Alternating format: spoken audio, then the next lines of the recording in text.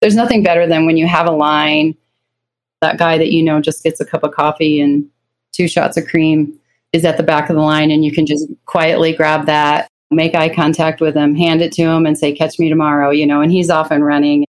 That kind of service is what really is fun.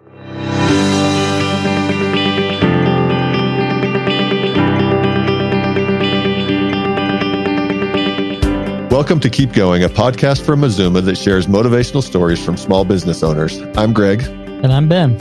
And we're your hosts for this episode. Today we're talking with Susie, one of the owners of Grounds for Coffee, a coffee shop in northern Utah. Susie, welcome. Hello. So Susie, kind of beginning at the beginning, you grew up in a small town in Michigan, I believe, right? And both your parents were teachers? That's right. Yep. Did you know that you wanted to become an entrepreneur and own your own business at some point? Oh, no, not at all. I kind of went kicking and screaming a little bit. Or actually, I guess a better depiction would be blindly into entrepreneurialism. It was my husband's idea. My parents, as you stated, were both teachers. My father went on to become a superintendent of the school system that I attended. So they were very, very much into education. But it was always something that I knew I just did not want to do. I just didn't have the mentality for it at all. So I went on to study other things in school. And it wasn't until years later when my husband drove past the very first Grounds for Coffee location that opened up near our house here in Salt Lake City that he became intrigued and went in and talked to him. He always had an entrepreneurial mind, but he was working for a bank at the time. Went in and spoke with them and said, I'd like to open one of these. And so it was really his idea to become business owners. And I really had no idea what I was getting into, which I think might have been a good thing at the time, because sometimes knowing too much, I might have said no. But I love it now. I couldn't imagine doing anything else. Well, that's great. Now that you can look back, was there anything that was leading you in this direction or that you had that you've been able to bring to your small business that has really benefited you? I studied advertising initially in college because I love the psychology of it. I guess kind of you might consider it manipulation now, but I love the way that things were done in order to make a person do a certain thing. So buy a certain product and appeal to certain demographics, that kind of thing. So that was really intriguing to me. So I guess that's something that I obviously have tried to carry over. And then I love the graphic design aspect of it. And that's something that I did after college. I worked for a graphic design firm just kind of as desktop publishing was coming in. So that gave me a little bit of a background 30 years ago to be able to do our own menus and a lot of our own ads and things like that. But as far as running my own business, I never thought I could do that. That was just out of my realm. I always imagined myself working for someone else. Right. My wife, her dad was a teacher her whole life. It was a bit of a leap in paradigm, just considering, that whole other world that's out there. And teaching is a very stable place to be. But to go take the risk of breaking out and doing your own thing is quite a paradigm shift. Yeah, and I would definitely attribute all of that to my husband. So we're polar opposites in that way. I'm very safe. I'm very methodical. He is like, woohoo, let's try this. Let's do that. So it's a good combination, actually. Yeah. So you mentioned that he went to one of these coffee shops in Salt Lake, right? And correct. Must have inquired, got the idea that this could be done. How did that discussion go when you got home? What led you to actually following along and going and doing this yourself? Was that an easy conversation or what? Yeah, I think so, because I wasn't pushing in strongly in any other direction. So it wasn't like I had a career that I was like, no, I don't want to give up my career. I'm on this track. I want to stay doing this. I was in the graphic design area and I enjoyed it, but it wasn't something that, was having huge leaps and bounds employment wise. So it was a pretty easy sell for me.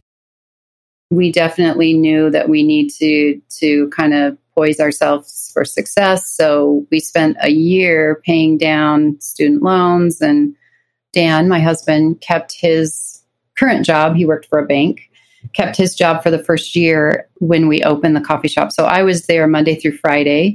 every day. And then Dan would come in after his banking job in the evening. We were open till 11 p.m. So he would come in about 5 o'clock and stay till close at 11 and worked both Saturday and Sunday. So he was really driven. I mean, it was his dream and his baby, but he definitely had the commitment to make it work. I mean, failure was just not an option in his mind at all. So for the first full year, 365 days, he worked solid, never had a day off that first year because he was working his banking job Monday through Friday and then evenings at the coffee shop and Saturday and Sunday. And then I was home. We had our son was just a little guy, and I was home with him on the weekends. And it was nice. It was a, really, really busy time, and we didn't see a lot of each other, but we were so well received in Ogden when we initially opened. It couldn't have had a better reception from our customers and the community. And that kept us going. That really kept us going through a lot of the challenging, tough times. I remember one story. We spent a bit of time prior to opening fixing up our location. So we're at the corner of Harrison Boulevard and 30th Street. It was an old insurance adjuster. Yeah. Yeah. So it had a car bay and then some interior offices with walls and everything. So we had to do a bit of reconstruction on the building in order to make it fit what we wanted to do. And we were doing that ourselves. I remember as we were working there, people would come in and say, "Hey, what's going on? What's going to open here?" And we'd say, "Oh, we're going to open a coffee shop." And they'd be like, "Oh, wow, that's so cool." And we always had coffee brewed for ourselves. When people would come in, we were always giving them cups of coffee. And like, "Well, here, try it, take it and have some. So tell us what you think." And they were always very happy. So I remember at one point, I think we were just a little bit shy of pulling the trigger and actually opening, but we were pretty much ready. And I remember one day Dan just saying, "You know what? Enough is enough. We're open." He emptied what money he had back when we carried cash, and he emptied that into the cash register and said, "We are open." And so that's how we got open. And then we went on to hire staff and really officially be open. But he's like, "I'm tired of giving coffee away." He goes, "We're going to start charging for it and we're going to be open." So that was good. Well, that's great. So you were plunged into doing it on your own during the day. Dan was coming in at nights and weekends. So all of a sudden now, did you have employees there at the beginning? I mean, and you... Yes, we did pretty quick because we were open from 5:30 in the morning until 11 p.m. at night. And of course, there was just the two of us. So even though one of us was there, all of those open hours, we still needed staff. We still needed help. So I think by the time Dan had said, "We're open," we had been hiring and had people ready to go. We just weren't exactly sure when the open, day would be. But yeah, so we had staff pretty quick. That's great. So you must have been involved in the marketing. What other roles did you play in the business? Like I said, I was in the store Monday through Friday, and then we had an 18-month-old. So in the evenings and on weekends, I was pretty much managing him. And that's when I took over more of the marketing, all of the accounting. Yeah, that was interesting. That was another eye opener too, because Dan is God love him, but he's not a detail person. And so accounting was a mess. It was like getting a shoebox full of receipts and by the way, we're a little behind here and we need to catch these folks up, and like, who is this? And so there was a lot of that, but we worked through that, and I am a detail person. So that was great. That was my realm. And again, I just can't say how much our personalities have complemented us in what we needed to accomplish in our business. Right. I imagine those differences help a lot, but also create challenges. And yes. So you just try and focus on the positive along the way. Yeah, very true. I'm sure Dan would tell you this funny story too if he were here, because this is always the one that we look back on and just chuckle. He came in one day, he was in the Ogden area for his job, and so he stopped into the coffee shop, and I was in tears. And he could tell from the minute he walked in the coffee shop, and he was like, "What is going on? What happened?" He was very concerned. And I looked at him and I said, "We're out of half and half."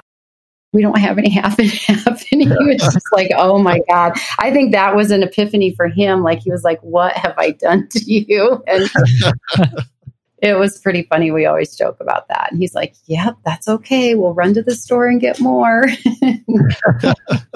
Well, what a great way for you guys to learn about each other and to grow closer ultimately. Yes, it was. Yeah. So Susie, what happened after that first year of getting up and going, and now you're operating your business? What happened next? We were not the original owners of Grounds for Coffee. Originally, it was a licensed business. So our agreement with them was that we would just carry their coffee and utilize their logo.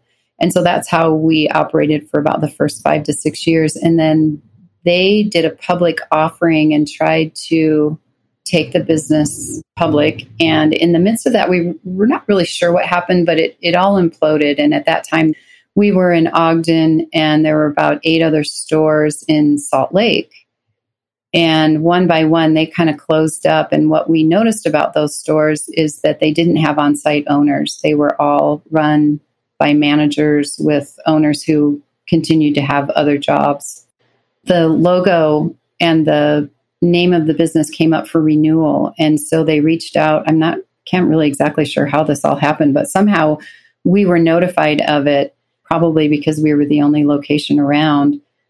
We got the opportunity to secure the name and the logo. And at that point, it was right around the early 90s. We had people coming in our coffee shop at least twice a month saying, oh my gosh, I love this. I want to open one. And we didn't really have any structure anymore because we just owned the name, but we didn't, we weren't a licensed business. We weren't a franchise or anything like that. So we worked with a franchising attorney for about a year, putting our agreement together. And then at the end of that year, the dot-com bubble burst and nobody had any money. So it was okay. I mean, it wasn't really a direction we were intending to go. It's grown very organically. We don't really advertise the franchise very much. It's just word of mouth. And when people want to open one, we now have the structure in which to do that. So that's how all that came about. And we're a little atypical as far as franchises go. I was really opposed to being a franchise because, when you talk about franchises, you think about McDonald's and big corporate entities. I knew that was not what I wanted to be, and definitely not the lifestyle that I wanted to have, and really tailored our agreement around that. We don't have a percent of sales. We just take a pretty modest flat fee from each store because we felt, having been in business, it would have really been difficult to pay somebody else who's not in my store every day, who's not making decisions about the way the business operates, that would get to collect more and more money. So the more money I make, the more money the franchisor would make. And we knew that's not how we wanted to operate. And so we really operate more as a cooperative of owners. I knew that I didn't want to be top down. I knew that I didn't want to have to always be out in front, gauging what's going on in the coffee industry. And I wanted to be able to work collaboratively with my owners and pull in everybody else's strengths and interests and things like that. So that's been really wonderful. We probably haven't grown as much as we could have, but that's fine with us because the quality of life that we've built around our business and being able to collaborate with other like-minded owners has been really phenomenal and fun. Yeah, that sounds like it would totally change the experience and be very appealing to franchisees. That's for sure. How many stores do you have open now? We have 11 now. The other way that we've tailored our agreement is we want all of our stores to look like a local independent coffee shop. We do dictate the menu, the way the drinks are made, the ingredients, those sort of things for consistency, so that whether I'm making the drink or my barista is making the drink, or you go into another Grounds for Coffee, you're going to get the same beverage. But beyond that, your color scheme, your interiors, what other foods you carry, if any, what other business you might incorporate into your coffee shop is purely up to you. We want that owner to feel comfortable in their store and want to be there because they need to be there. And so that's been really nice. And coffee drinkers run the gamut. there's so many different preferences in what people want. So we feel like there's always going to be a Grounds for Coffee that will make them feel comfortable. Well, that's really great. Well, Susie, what has been your favorite part about owning your business? And maybe after that, what tips would you give to other small business owners? Well, I think definitely my favorite part about owning my own business, there's several. One is autonomy, not having anybody dictating when I have to be at work and when I can take time off and things like that. Although, it is really dictated by your customers and your staff because, of course, whenever you want to take time off, that's when somebody gets sick and you can't. But it's just different because it's ultimately everything comes down to you and your decision. So that's been nice. And being able to kind of turn on a dime with big corporations, if you wanted to try something out, you'd have to get an approval from your manager, and then you'd have to do the plan of how it's going to work and the costing and the time frame and all of that. We just work on our gut. We can just say, hey, if we're going to try something, we put it in the store and we try it. And the other thing is just building relationships, because we are in the business of coffee, but what we really do is we build relationships with our customers and our employees, because where you might see somebody every 5 years if you're a car dealer, or seasonally if you're selling athletic equipment, we see our customers every day. That really helps us to know who they are and what's going on in their life. It doesn't feel like a business when you look at it that way. It's just really, we get them their morning cup of coffee, but it's all about seeing our friends. And there's nothing better than when you have a line, that guy that just gets a cup of coffee and 2 shots of cream is at the back of the line, and you can just quietly grab that, make eye contact with him, hand it to him and say, catch me tomorrow, and he's off and running. And that kind of service is what really is fun. I try to find employees who get that too. It's not always imperative because they're not the owner of the store and they don't necessarily think along those lines, but that's really fun for me to figure out how to just make people happy. There's 2 things that you do when you own a business, and the one I just described, which is trying to make people's day better. The other thing, when people ask me about what is it like to own a business, or, how do you know if you're going to be good at owning a business? It's what kind of problem solver are you? Because owning a business is nothing more than solving problems, and some are easy and some are hard and some are fun and some are difficult. I enjoy that. I think that's a lot of fun. That's an awesome perspective. And I think you summed it up really well. It's about relationships and helping people. That statement you made, it doesn't feel as much like a business. When we're interacting with people in the course of providing our service or our product, what a great thing to strive for, not feeling like a business and feeling more just like a friend and friendly interaction. Yeah, I think another reason why our business is a little bit different is that we see people first thing in the morning too. We're quite often that very first person that they encounter, especially if they live alone. So, we're saying, hey, there's a little bit of toothpaste on your mouth, or there's, your zipper's not all the way up, or your shirt's misbuttoned today, or it can be kind of intimate and sometimes without sounding weird or anything, but it's just, you get to really know people first thing in the morning. I just like that. And we really strive to just make their day a little bit better. Well, that's great. Well, thank you for sharing your business story with us, Susie. Before we end, we would like to ask you one final question, and that is, what keeps you going as a small business owner? This is how I fund, my life. So that obviously keeps us going. But the reason that we continue down this line is just because it's been a great lifestyle for us. I was in a class at one point and learned why people go into business. And it was really eye-opening for me because I never really thought about it, that anybody would do it for any other reason than what we were doing it for. But a lot of people will start a business and then sell it, or they will start a business and, take it public. And then they just lose that closeness to the business and that day-to-day operational side of it. And we're very community minded. And one of our taglines is building community since 1991. And that's really what we look for in our other franchisee owners, is how embedded in their community are they, and how much do they think the way we do.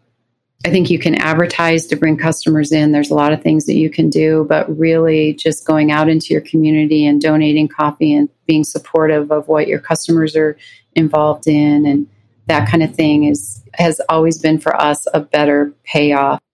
I always feel like if I can get my coffee into somebody's hands, that's the best thing I can do to bring them into my shops. That's wonderful. Thank you for sharing that. I hope that's what you want. Great. No, it's perfect. Thanks so much for being on, Susie, and wish you all the best. You're welcome. Well, thank you guys. I really appreciate it. Thank you, listeners, for joining us today.